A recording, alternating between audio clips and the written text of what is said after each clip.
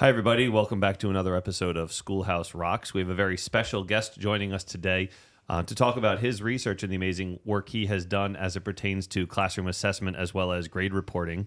We've utilized his literature quite extensively as we consider our own practices and work very hard to improve what we're doing here in our school district, not only for the benefit of students and their learning outcomes, but also as it pertains to how we communicate progress towards those learning outcomes with their parents as well as with students. So let's take some time, introduce ourselves, my colleagues here in the school district, as well as our very special guest. Hi, everybody. I'm Chris Zegar. I'm the assistant principal at the Lincoln Roosevelt School here in the district. That's grades 5 and 6. Hi, everyone. It's Bellardino. I'm the pre-K to 6 humanities supervisor. Hi, I'm Jeff Fiscina. I'm the supervisor of mathematics, business, and family consumer science for grades 7 through 12. And our esteemed guest, Dr. Guskey, would you please introduce yourself? Tell us a little bit about the work you've done. Sure, Chuck. I'm Tom Guskey. I'm a professor emeritus at the University of Kentucky, coming to you today from my home in Lexington, where it is sunny but very, very cold.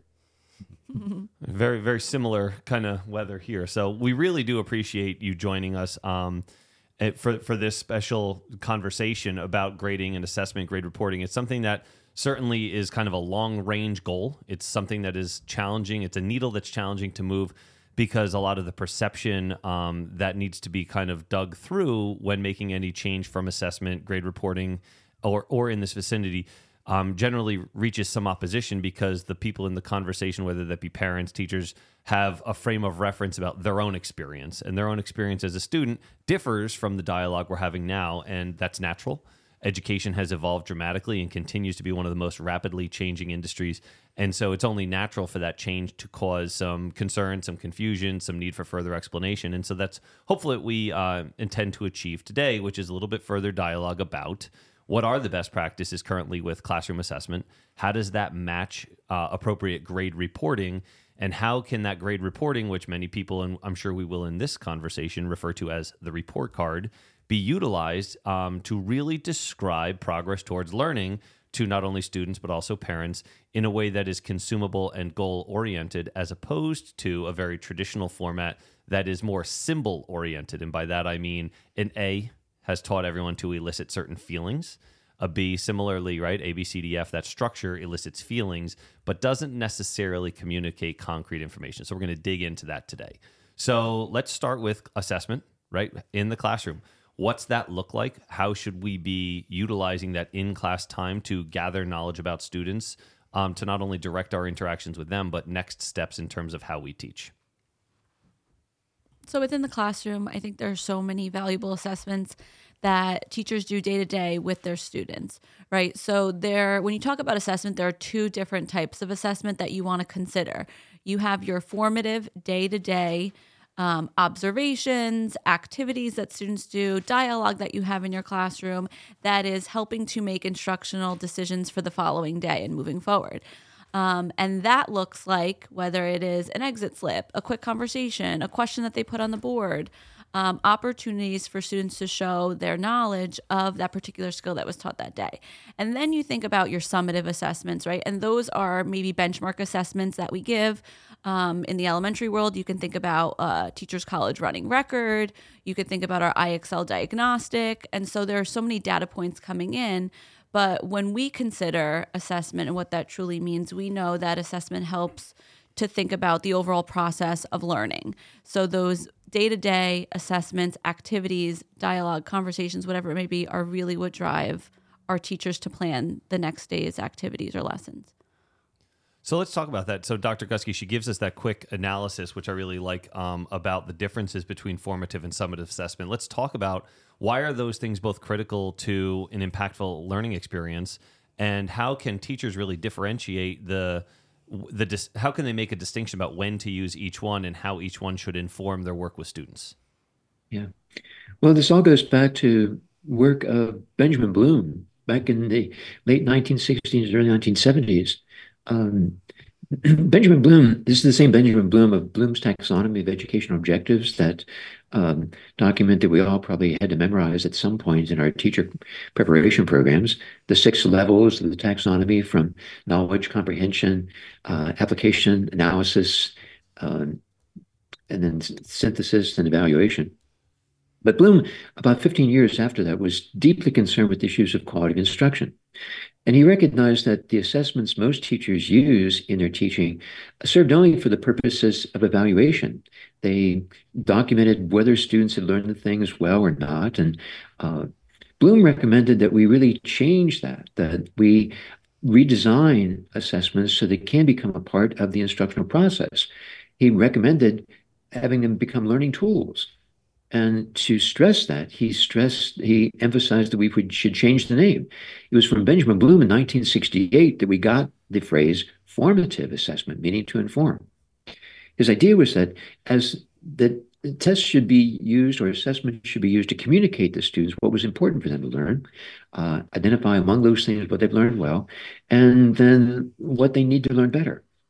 But he also recognized that those assessments alone were not going to be sufficient, that just telling students what was right or wrong, or what they did well or did poorly, wasn't going to be enough.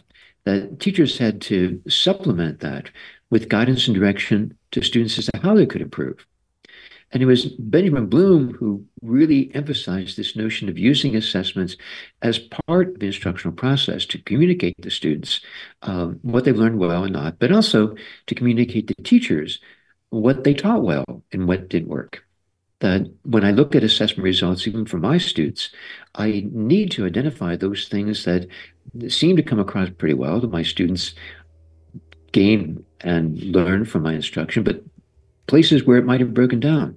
And I've discovered that I'm not very good at predicting that.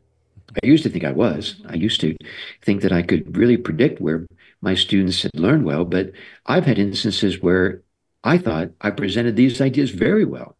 I mean, I said, the principal should have been here today. I mean, I was on. We should have video cameras on. This was great. I asked my students about it later, and they didn't get it. And see, that was the main point. If they didn't get it, it didn't work. And so to provide that information for us as teachers, too, to determine what we did well, where we can make our instruction more effective, is really critical and really important, not only to help students learn better, to help us as teachers teach better. And then the other purpose was to actually use assessments then for grading or evaluation purposes. Bloom stressed that you cannot look at an assessment and determine whether it is formative or summative. That it really comes from how you use the results. And so the same assessment could be used for both purposes.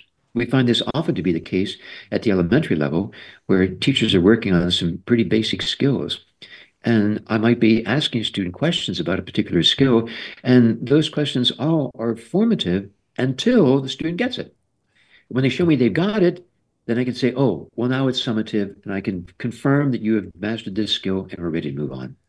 So I think you bring up a really important point, building off what Alyssa said about how we need to use assessment as a tool to inform instruction, and it's equally informative for the student and for the teacher. So I want to talk a little bit about what practices we've started to emphasize here as we discuss a high-quality learning environment with colleagues about how do we utilize and leverage that information, right? And I know, Jeff, you've started to work with your teachers on considering allowing students opportunities to re-demonstrate. Sometimes that's called retaking, right? Giving them an opportunity to demonstrate knowledge in another way.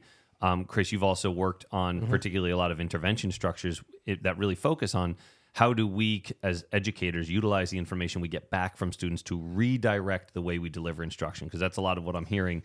And I love Dr. Guskey's point.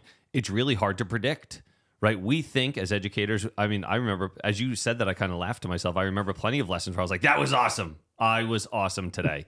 And then the kids came in the next day and they're like, I have no idea what you talked about yesterday. So that, I think that's part of the partnership that is learning. Yeah. So I wanted to talk about the assessment results, so to speak, is like we tend, you know, and everything's typical and not everybody does this. It's not a universal quantifier by any standards, but like typically what we do is you look at things as a global level, right? Like, oh, the class average was an 82. Okay, it wasn't so bad, right? But what does that 82 actually mean? And it makes me reconsider like just the design of assessments. How are we designing the questions, in what order, right?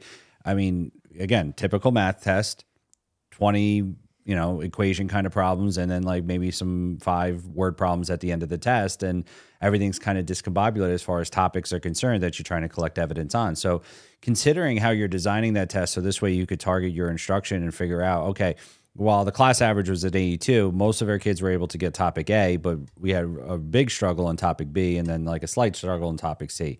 All right, we need to remediate here and do that. The other thing that moving towards in our classroom instruction, I always kind of poke at this when we do a podcast. In the math department, we're really utilizing the building thinking classroom model a lot. And one of the pieces of the building thinking classroom model is that assessment piece at the end. And we kind of talk about things in a mild, medium, and spicy level as far as how hard are you going to actually work on a problem or how difficult the problem is.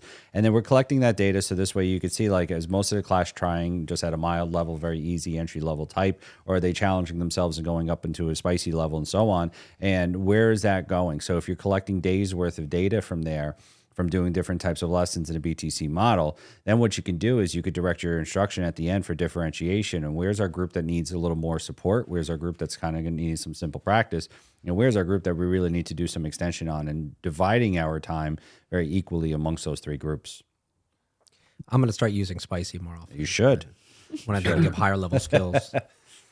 So when we're looking at collecting information on students and pulling together the data to be able to kind of figure out, what we're really doing, I think, in a lot of cases, is telling a story. And you're telling a story about a person. And, if you think of it that way, what you have to think about too is like, what are we measuring? What do we value to construct that story? And there are certain things, just because I think we're going to get into a conversation too about like, what is compliance? What is value-oriented goals versus what are standard-oriented goals, right? And I think in some cases there's some confusion here where we talk about what matters and what doesn't. And I think in a lot of cases, a lot of those things do matter.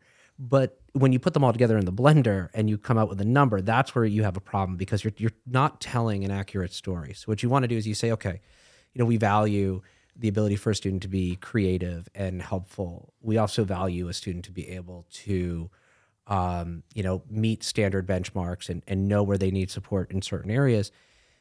These are things that are really important. You want a kid who's going to be well-adjusted and all that kind of stuff.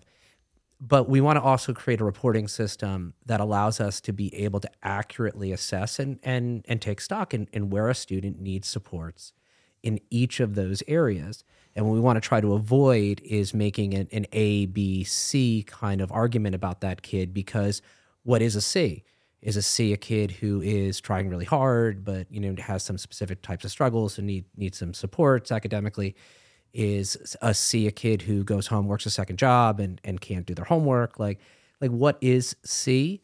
And I think by parsing out what the different indicators are that we value and to measure those indicators, we can get a much better story of a student.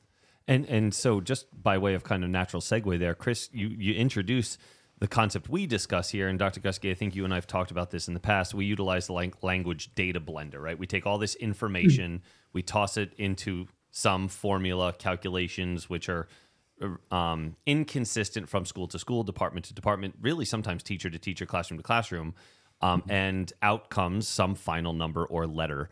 And Chris brings up a really great point that oftentimes the information we utilize to determine that final number or letter consists of a wide variety of pieces of information, all which paint different factors or story parts about that youngster and their learning journey.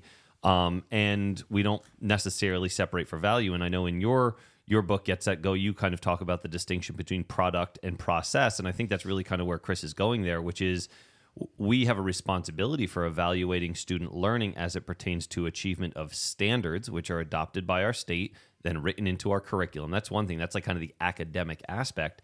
But there's a lot of factors that contribute to a youngster's potential ability to be successful there that do exceed just sheer intelligence, right? And how their ability to gain information from the teacher's lesson, even regardless of the point of interaction there, right? You have things like attitude, effort, homework completion, things like that that are hard to quantify that you have kind of talked about in your book as process indicators, right? Where you have a youngster who could potentially be very high academically, but perhaps does not have the greatest contributions or the best attitude, or as Chris mentioned, maybe they don't complete their homework for a wide variety of reasons. Some may just be like non-compliance, but other times you may have youngsters who have other obligations. Some are personal. They participate in sports. They have a job. Some are a really familial necessity. I have a single parent at home, and I need to help my first grade brother get a bath and get ready for bed and eat dinner, and that really consumes other time. So let's talk a little bit about the separation of those factors, because it'll set us up for kind of the direction I think we should go. Hold on, Chris wants to jump in, but I want to say one more thing. I think we're ready for that sort of dialogue in this district because, Dr. Guskey, you may or may not be aware, 5 or 6 years ago, we adopted a portrait of a graduate, which identifies the characteristics and qualities that we hope a young person would attain proficiency in during their journey through our school district, none of which are directly academically based or like test score based. Right? There are things like creativity, adaptability, resilience, life-ready skills, leadership. Like these are the skills that really fall into that process, right? Chris talked about, are they creative? Are they helpful? Like those things that we know will serve them really well in life alongside the things they know. Right. I think to kind of build on that, I wanted to give an example of, like, let's say your highest achieving students and where sometimes the system goes awry, where we give like an accolade, when in reality there's a problem there. So we have a lot of, and I think there's a lot of studies out there who deal with really high achieving students, and what we find out about them is that they do really well in school. They're also extremely risk averse, and what we want to make sure is we also want to be able to develop students who are going to leave our care, and once the game of school is gone, that they're able to adapt into the other situations, and those are different types of skills. And I think this is like back to the old adage where they're just like C-level students end up running companies, and and we all got really bad lessons from that, which was like school wasn't important, that you could be a C student, and that's like a terrible lesson. What we really want to say is, like, we just weren't measuring the other things that some of these other kids were really good at that are also important, that matches into that. And how we are able to kind of construct a student who is successful in many different ways, and how to report that, and how to understand where supports are needed. So, Dr. Guskey, can you talk to us a little bit about the research you've done and your kind of perspectives as it pertains to that arena? Because that's a really emerging dialogue in education that is new, right? In the past, we really just kind of valued that ABCDF and didn't take the time, to the best of my knowledge, having been a student, to really determine some of these other factors that really, as Chris say, are very critical to future success, that are not all contingent on the academics of school. Yes, yeah, Chris makes some excellent points there, and it's absolutely true. We find that when teachers grade, we know that they should be grading based on criteria. That we need to grade students according to what they've learned and what they're able to do, rather than what we call norm-based criteria. Norm-based criteria is grading on the curve, where a student's grade depends on how well that student's classmates performed. Doesn't tell you anything about learning, and we really need to be criterion-based. But when we probe this a little bit more deeply, we find that there are 3 different types of criteria that teachers use. The first we call product criteria, and product criteria are common demonstrations of learning. You don't worry about how they got there. It's what they're able to know and they're able to do at this time. Then we have process criteria. Process criteria don't represent learning per se, but they often enable the learning process. So homework, for example, is a process. Class participation is process. Effort is process. And finally, we have progress. With progress, you worry not so much about where they are, but how far they've come. Sometimes referred to as improvement grading or value-added grading. Now, what we know is this. All 3 are important, but all 3 are distinct.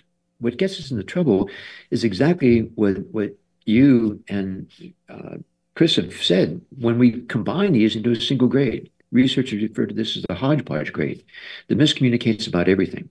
The highly responsible low achiever gets the same grade as the irresponsible high achiever, miscommunicating about both. And so one of the most important things we've learned from our research on grading is we need to move away from a single grade to multiple grades. That we really need to be reporting these things, but we need to report them separately. So we need to pull out from that achievement grade all these sort of process indicators. Now, we found that there are three different types of process indicators. The first we refer to as learning enablers. And learning enablers are practices or activities that do enable a learning process, but don't represent learning per se. So homework is a learning enabler. Class participation is a learning enabler. Formative assessments are learning enablers. We have another category that it falls into that broad sort of group of social and emotional learning. So here we have things like responsibility and persistence, growth mindset. All those things would fall into that category. And a third category is compliance. Now, compliance is, did you do what I told you had to do? Did you turn it in on time? Did you meet the timelines? Now, at this point, we do not have evidence to indicate among the broad range of things that could be included in any of those three, what is most important for student success in school or their success in life? I mean, we are just starting to begin studying that. So a new center has been established at the University of Chicago to look into these non-academic factors that contributes to kids' success in school and their life afterwards. At Harvard University, a center has been established to look into the social and emotional learning characteristics that contribute to these. So in perhaps 5 years, we'll know a lot more about this. At this time, what we do know is you can't do it all. And so what's necessary is for a faculty to sit down and look at all the possible areas there are here and decide what they think is most important. And it might be you're going to include some learning enablers and some social emotional learning and some compliance things. But the key element is you've got to get it down to about 3 or 4. You don't want to create bookkeeping nightmares for teachers. And you want to develop clear criteria for those.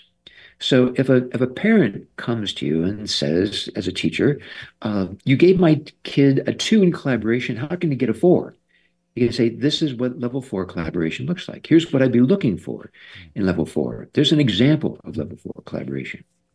And then you want to be able to report that on the report card and also on the transcript. So we have multiple grades where we pull these things out of the achievement grade and report them separately. Now, I know that sounds very novel and very unique, and it is for most of us as educators here in the United States. What is ironic is that if you go to other places around the world, if you go to the Scandinavian countries in Northern Europe, if you go to places in Asia, if you go to Canada and look at the report cards, Canadian school districts have been doing this for decades. They have always given this multiple grades. They have an achievement grade, and they can use that for GPA and all the kind of stuff that we do. But they give a separate grade for homework, a separate grade for class participation, a separate grade for turning in assignments on time. Now, when I first saw their system, I said, wow, it looks great, but it looks like so much extra work. They turned back to me and said, it's easier than what you silly people do in the States. We collect the same information as you. We just don't worry about combining it at the end. And so all those arguments you have about how you weight stuff, how you combine it, we don't deal with it. We keep it separate. And the teachers there love it because they find kids take homework a lot more seriously when they get a separate grade for homework. It's no longer put in with their academic grade. They also like it because if a parent questions a teacher on an achievement grade, the teacher can say, well, look over here. Maybe if your child started doing the homework more regularly, maybe they started participating in class, the achievement grade would go up. The parents like it because it gives them a better profile of the performance of their students in school, and the college universities love it because all grades are carried over on the transcript. And so if you have our admissions officer and you're looking at a straight A student, did that student get there through diligence and hard work, or did they get there without even trying? I'm not suggesting one is better than the other. I'm suggesting from our schools, we can't tell the difference. From their schools, you can. And so the idea is that it makes grading easier. It's no more work, and it really makes it a much more informing process than we have at the present time. And even as I listen to you describe it, I think about a very quick sentiment in your book that stuck with me, and it's on my board to make sure that I mention here, which you just described really well, is it's not about changing what we do. It's about changing the experience. It's about changing how our school community gets to interact with student performance and all of the characteristics that embody who that youngster is as a learner and as a member of our school community. And I think you bring up a really great point, which actually kind of made me chuckle. So I don't know if it got caught on the recording or not, which is the perception of Canadian teachers that you've interacted with, which is they're doing the same things. They're collecting all the information, they just don't take that last step, which actually, in my mind, sounds easier, right? Because you don't get caught up in all of the nonsense of trying to figure out what a fair representation of the student looks like, right? Like you asked me this question. You and I first spoke while we were under quarantine, and I was talking to you because Chris and I were working to establish some guidelines about how we would evaluate student progress in quarantine and through virtual learning, because it was such uncharted territory. And I still to this day remember you asked me a question. You said, well, let me stop you and let me ask you to explain to me the difference in your school between an 88 and an 89. And like there was this awkward silence, which of course you anticipated, because you can't, right? It's 1 point is the only way I could describe it, and it's somewhat arbitrary and nebulous. And listen, if you're doing like a 100 multiple choice question, it's easy for me to describe that difference because it's one question right or wrong. But in the final grade, and so you find yourself in these situations where you have a youngster, let's say, was like, I would have been exempt from my final exam if I had 3 extra tenths of a point over the course of the year. Right. And then poof, like magic, there they are. Right. Like we make those decisions all the time as teachers. And that's part of your knowledge of the student. Right. There's some students you're probably more likely to give those 3/10 of a point to than students. Chuck always shows good effort. Chuck has a good attitude. He's always helpful. So I'll round a little bit gentler. And that arbitrary nature definitely does make the grading system where we combine everything in that data blender unreliable. It paints an inaccurate picture of many, many students. But one of the things that I think is interesting is, and I'll ask Alyssa to talk about this, we're already doing some of these things and we're on this journey. We have a very distinct report card process, K to 4. Our fifth grade, I would actually argue is our best report card. And you or anyone listening might be like, why would fifth grade be different? And I'll explain the difference in a second. But then 6 through 12 are generally very more typical data blender style report cards. And moving into this school year, based on Dr. Guskey's work, as well as the recommendations of a grading committee that's been in place here in the district for a number of years, we have made some changes. Grades 5 through 8, we've added some of these criteria, course criteria to our specials and our cycles classes to start to dabble in the idea of how do we report more specifics about the learning outcomes. We've begun to introduce the concept of some of those SEL and learning enablers. We do that at K to 4. But more importantly, we just introduced globally this school year the idea of an open field narrative comment. So we'll talk a little bit about the importance of comments, but before we get away from the structure of the report card, I do want to go back to what Dr. Guskey talked about, which is having 3 or 4 criteria in any particular area with clear descriptors of what's the difference. If a parent were to say, my student got a 2, how does that become a 4? We should be able to articulate that. It shouldn't be like, well, I like your kid better, things like that, right? Those are really put teachers in a awfully precarious position. So I know Alyssa's worked really hard with staff K4 to establish those criteria and those rubrics. So you do want to talk a little bit about that? Absolutely. So the beauty of the elementary K4 report card is that it is clustered by reporting standards, right? So it is a standard-specific report card that we see over the process of 3 trimesters throughout the year. So the information that's being reported to parents and reported to you all is based on where the student is at that time, right? So we know the New Jersey Student Learning Standards are end-of-the-year expectations. Well, how does that, my student most likely is not going to exceed or be proficient in that standard right now in September, October, whatever it may be. And so collaboratively, along with the report card committee for ELA and math, we put together rubrics for teachers to refer to that go over each grade level, each standard, and what the benchmarks are for certain times of the year. And if you've seen our report card at the elementary level, you'll notice that there aren't particular grades like you would see A, B, C, D, but there are letters that stand for E, exceeding standards, M, meeting standards, P, progressing with help towards meeting the standard, or H, having difficulty. Sometimes you might also see an NA, which means it's not assessed at that time. But the goal is that when teachers sit down to reflect on students' learning and their instruction, they're able to have a guide to see, okay, does this student truly master it, and what does it look like at this time of year? And so I just want to clarify that point. We did have an inquiry from a parent either last year or the year before, which was a really good one because we had these rubrics. We designed these rubrics, but we were using them internally. And there was a situation where there was a standard where a teacher reported that the student had mastered the standard. And the parent said, like, well, hold on, it's the first trimester. How could they possibly have mastered the standard? And what was really great that the parent brought that point to our attention was because we were using a rubric that was progressive. At this point in the school year, the student is mastering where we expect them to be in their journey towards achieving the standard at the end of the year.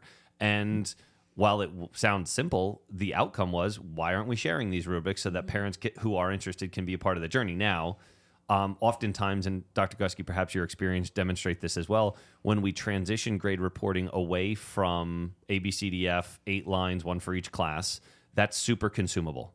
It doesn't tell you anything. It's like fast food, right? It's easy to consume, but it doesn't really give you anything valuable. Whereas preparing a 3-course meal with really healthy ingredients takes a lot more time to consume and prepare.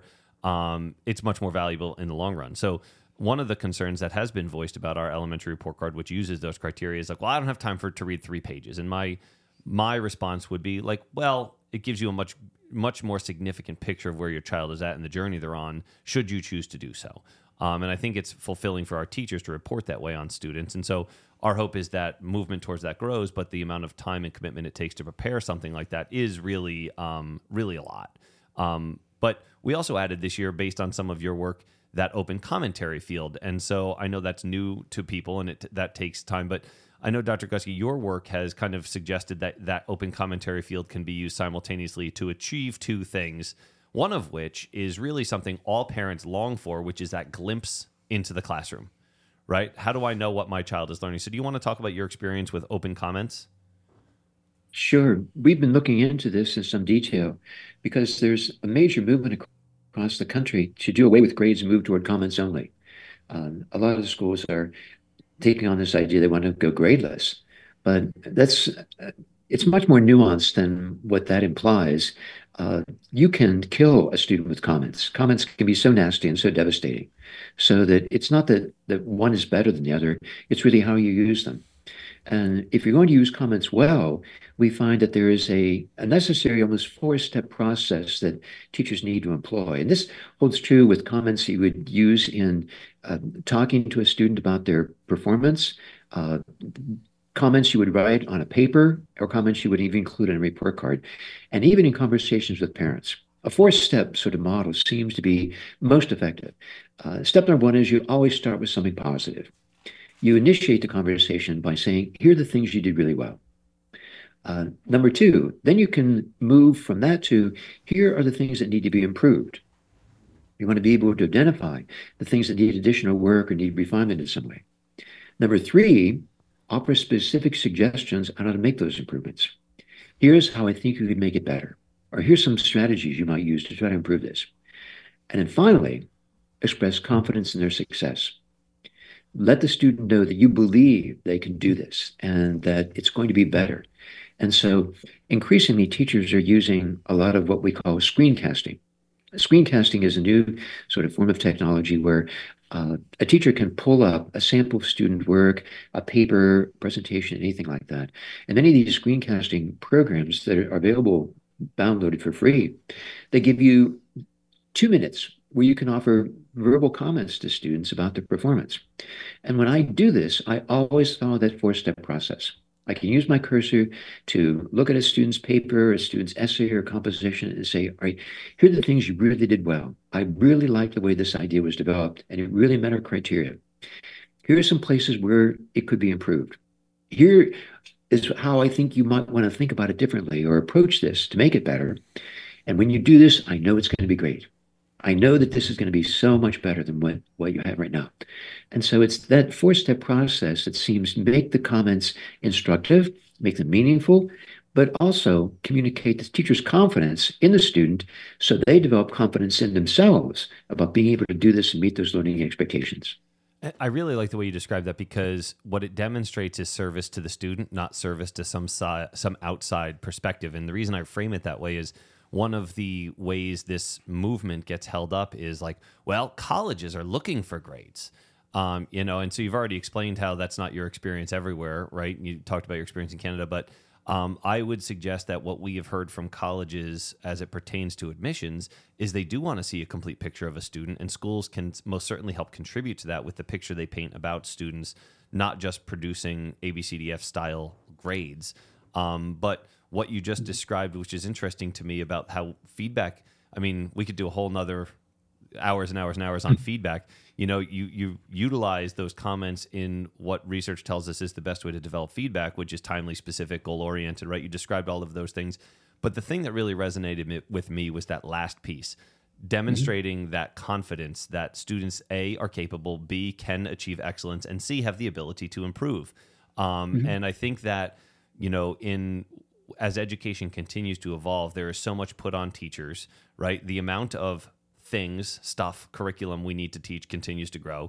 Our attention to new and novel concepts like the integration of SEL, the idea of providing students opportunities to demonstrate mastery, like all of these things take up time. And so it really becomes hard to focus on that. But I think going back to the idea of how we would want to be treated and recognizing that specificity in feedback, as well as confidence that with the right effort and the right attitude, we can achieve. I think those things are really critical and important for us to continue to reflect on when we as educators get ground down, right? Morale gets kind of taken a beating with all of the new initiatives and kind of things that are put upon us by the state and just local communities, recognizing that how the impact that teachers can have on students and their future, it's a lot of what we're kind of getting into here. So Yeah, that's exactly right, Chris. And I think that just when students understand that their teachers believe in them and are confident that they can be successful, it has such a powerful impact on them and their disposition and their orientation towards school. Go ahead, Chris. You're gonna jump in there, yeah. Yeah, no, I wanted to kind of circle back to, I think we were talking a lot about the report card and standard-based report card, and we were talking about fifth grade and having the combination of like an easy way of saying, okay, it's an A, but it's also, we have these standards that are connected, which is, I think we would go into that. But I think the most important part of any of that discussion that we have here is where the focus of the conversation is, right? So do we move the primary focus of the conversation from one that talks about my kid has a C and how do I get a B, to a conversation that's much more driven towards, my kid has a P in this standard level. How do they achieve the standard goal there? How do they achieve this specific area of being able to demonstrate, that they're fulfilling a role within the class, which is a much more productive conversation. It's focused directly on the improvement of classroom culture and of the student, and helping them attain goals, and not necessarily about, these kind of individual grade points, which is kind of just like that in and of itself is a giant leap towards progress. Mm-hmm. All right. So I think, first, Dr. Guskey, thank you for your time. I want to invite everyone to give their kind of last thoughts, but I'll kind of jump in with mine first. And so we've relied very heavily on your work, particularly Get, Set, Go, as well as some others, including Conversations. This is maybe the third or fourth time I've had the pleasure of chatting with you about our practices and your research and how it can impact us. And I think one of the things that you need to keep in mind, not us speaking here, but the royal you, anyone who's listening to this or anyone who's considering how assessment and grades can be used as a productive part of what we do as educators, is recognizing that every community and every school is different. The needs of those community and those students need to drive change. And a significant change like this that has been so strongly rooted in the historical fabric of education takes time. It takes patience. It takes open dialogue. And so recognizing, I want to thank not only all of you today for having this conversation, but the members of our grading committee, which does span K-12. And what I really like about that group is there is not a consensus agreement. There's some really great conversation about what is best for students. How does that impact the role of an educator? And how does it best serve our community? And I think one of the things that you reference in Get, Set, Go is that context matters. And I think that we have placed a real high value on this dialogue as it pertains to and impacts our direction as a school district. And so ultimately, I hope that the summary here is that we are committed to ensuring not only that we're implementing high quality practices that help students learn, feel valued, seen, and loved in our schools, but also communicates that progress with really some explicit value to stakeholders, most specifically parents, as well as the student, right? We're all partners in this journey, and without an appropriate quantity and detail of information, we can't travel that journey together. So, we are on that process of really trying to enhance what we do to make sure it is best for our kids. So, again, thank you, everyone. I'll invite you, anyone who has a last thought or that they want to share. One thing that I want to make mention of is as we continue to reflect and refine our practices, we go back to what our philosophy of grading is within the district. And so on the report cards, you'll notice that somewhere on your report card will be our Roxbury district philosophy of grading. And I'm going to end with reading that to you. The Roxbury School District believes the purpose of grade reporting is to communicate current student academic achievement as it relates to the mastery of standard-based curricular goals, along with additional criteria focused on the attributes that influence the ongoing learning process. The entirety of this report is representative of current factors which form a basis whereby a student's learning may be encouraged, challenged, and supported.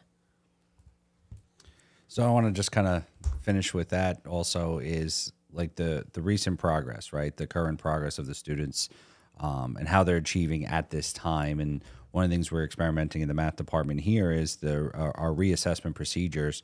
If we have a bad day, if we don't do so well, how do I get another opportunity to now demonstrate my learning at a better value? And we're doing some kind of like in-house research and implementing some practices to see how that goes, to give our students the best opportunity to demonstrate their best learning moving forward and learning real life skills of how to improve upon their performance, right? How do you kind of reflect upon your achievement level at this time, and how do you get better at it, and how are you able to then demonstrate it at a different time? Yeah, I mean, just to really quickly, I mean, you measure what you value, and you value what you measure, and I think moving towards this type of way of thinking about grading, opens up the door for us to constantly change and adapt to the things that we need, and that students need within our community. I think it's a much better direction. All right, Dr. Guskey, any last thoughts you would like to leave us with? Well, sure. For my part, I just want to say thanks for this opportunity. It's such an honor and pleasure for me to have this opportunity to work with people like you, Chuck, and Alicia, Jeff, Chris, and see the wonderful things you're doing to make this a reality in schools and see the benefit it can bring to the students that you're committed to and really want to serve well. It makes my work as a researcher and university professor so much more rewarding to be able to have these opportunities to learn about what you're doing and to take that and carry it forward and maybe offer some ideas that are going to be more useful to you as you go forward. So thanks. I really appreciate it. It's absolutely our pleasure, and we are super grateful and appreciative of your willingness to chat with us. I'm confident I will be in touch seeking your expertise as we continue on this journey. But I'd like to thank everyone for listening. If you have questions, feel free to reach out, ideas. This is certainly a journey that is important to us, but we do recognize has lots of steps and lots of nuances. So thanks for listening. Dr. Guskey would like to thank you for your time, and have a great day, everybody. Good.